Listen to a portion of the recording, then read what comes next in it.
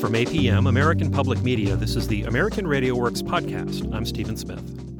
Research shows that college is worth the investment, but there are other reports saying that college grads can't find good jobs. Meanwhile, student loan debt keeps rising and now tops $1 trillion. Given that all three statements are true, making smart decisions about higher education can be difficult for students, parents, and institutions. A new book attempts to focus attention on what can be done. The book is called Aspiring Adults Adrift, and it's a kind of sequel to a 2010 book called Academically Adrift. The authors followed class of 2009 students to measure what they had learned in school and, in the most recent book, how they fared after school. One of the authors is our guest on the podcast this week. He is Richard Arum, a professor of sociology and education at New York University. Welcome. Thank you, Stephen. Would you set up the project for us? Tell us when and for how long you followed these students? We joined an ongoing effort that began to track freshman year 2005, so the class of 2009. We joined the project their sophomore year, where we surveyed students and collected their transcripts, followed them again their senior year with surveys and transcript collection, and then 2 years following graduation, spring 2011, during a very difficult economic period in the U.S. when these students were attempting to make transitions into the labor market and into adulthood more broadly. You talked about the first book on the podcast a few years ago, and the takeaway was that many students were not really learning that much in college, that schools could and should be much more academically rigorous. How does this new book build on that previous premise? Yeah, well, the data was overwhelming when students told us what they were doing during their college and university years. 36% of students said they studied alone less than an hour a day. Half of them said in the prior semester, they didn't have a single class that asked them to write 20 pages over the course of the semester. 32% said they didn't have a single class that asked them to read more than 40 pages per week. And so very minimal academic requirements and expectations these students were facing. Now, when it comes time to graduate and make transitions to the adulthood, not surprisingly, many of them are poorly prepared to make those transitions. And so they have a difficult time landing jobs and holding employment once they've found these jobs. And these difficulties are indeed related to whether or not they were able to develop critical thinking, complex reasoning, and general writing skills while at college. That shouldn't be too surprising. One would assume that people who are lazy in school maybe still suffer from some of those traits, at least early on in their young adult lives. It's both that they haven't developed the general competencies, critical thinking, complex reasoning, and writing, but also they haven't developed the attitudes and dispositions associated with success. Now, interestingly, we find that their transitions to adulthood are very difficult. 24% are living back at home with their parents. Nearly 3/4 are receiving financial assistance from their parents 2 years after graduating. But even with these very depressing outcomes, when you ask them how their lives are going to be, they're wildly optimistic about their futures. 95% of the graduates we surveyed said their lives would be the same or better than their parents. Was this research across a cross-section of schools, or are some schools, the more, selective schools, more rigorous in what they do with their students than other places? So we had 24 diverse colleges and universities in our study, and we did indeed identify differences in graduate outcomes across institutions.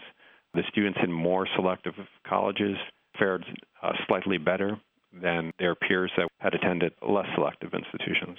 Do you think that the primary mission of college now is or should be workforce development? No, I think that has to be a part of it, and it has to be a part of it both because that's what students and their families often are looking for, that it has to be a part of it because our society has a real need for students developing skills and competencies to serve them in the labor market. It can't stop just there. There's a broad set of adult transitions that one would want to track students on. You'd also want to see how they were transitioning to adulthood much more broadly, including in terms of democratic citizenship. How do you measure that? Because, of course, that's one of the things that especially those schools and those people who favor the liberal arts, they say that citizenship and having a healthy, well-trained mind is as important as having a job.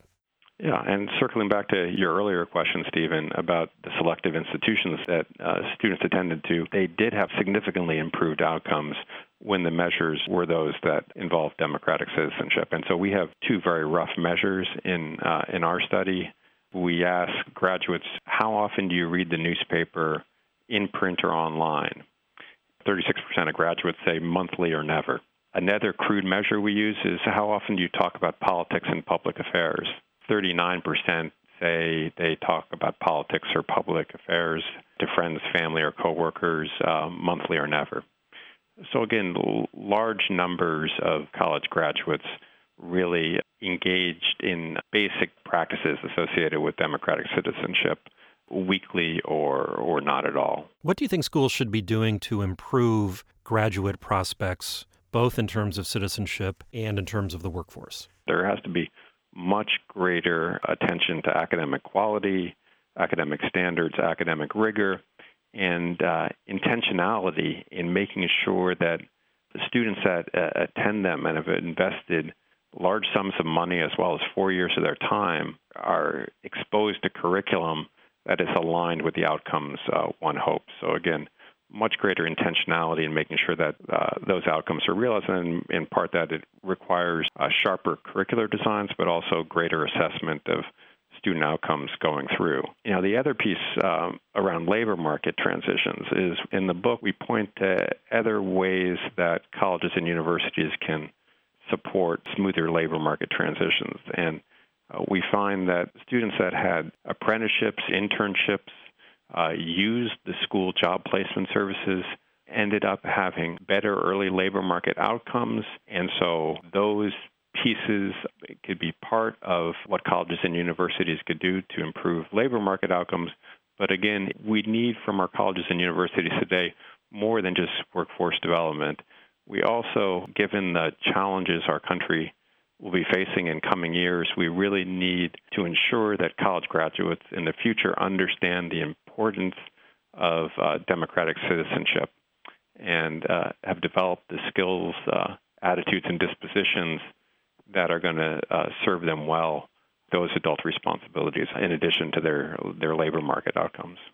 Do colleges and universities have enough incentives to improve curriculum and instruction in ways that can measurably improve the job prospects of their graduates? Well, I think that the trouble is today they have the exact opposite, that they're driven to respond to the short-term needs of 17-year-old students that are choosing between colleges and catering to their short-term needs and interests. And so what we've seen in American colleges is resources increasingly reallocated from academic programs where full-time faculty are in steep decline because of this academic disinvestment. And instead, colleges and universities are investing in social amenities.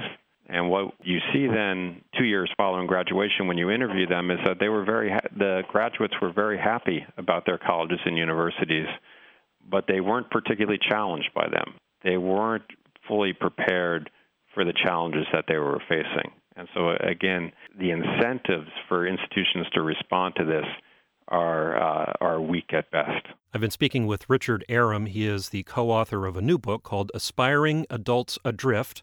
His co-author is Josipa Roksa, and Richard Arum is a professor of sociology and education at New York University. Thank you so much. Thank you, Stephen.